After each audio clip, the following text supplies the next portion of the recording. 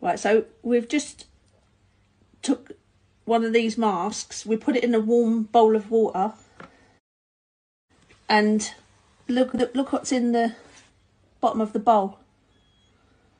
I've seen the videos and I wanted to check for myself if these things are really in the masks, and there you go. There they are. So you can yourself just get a white bowl or a white tray and try it.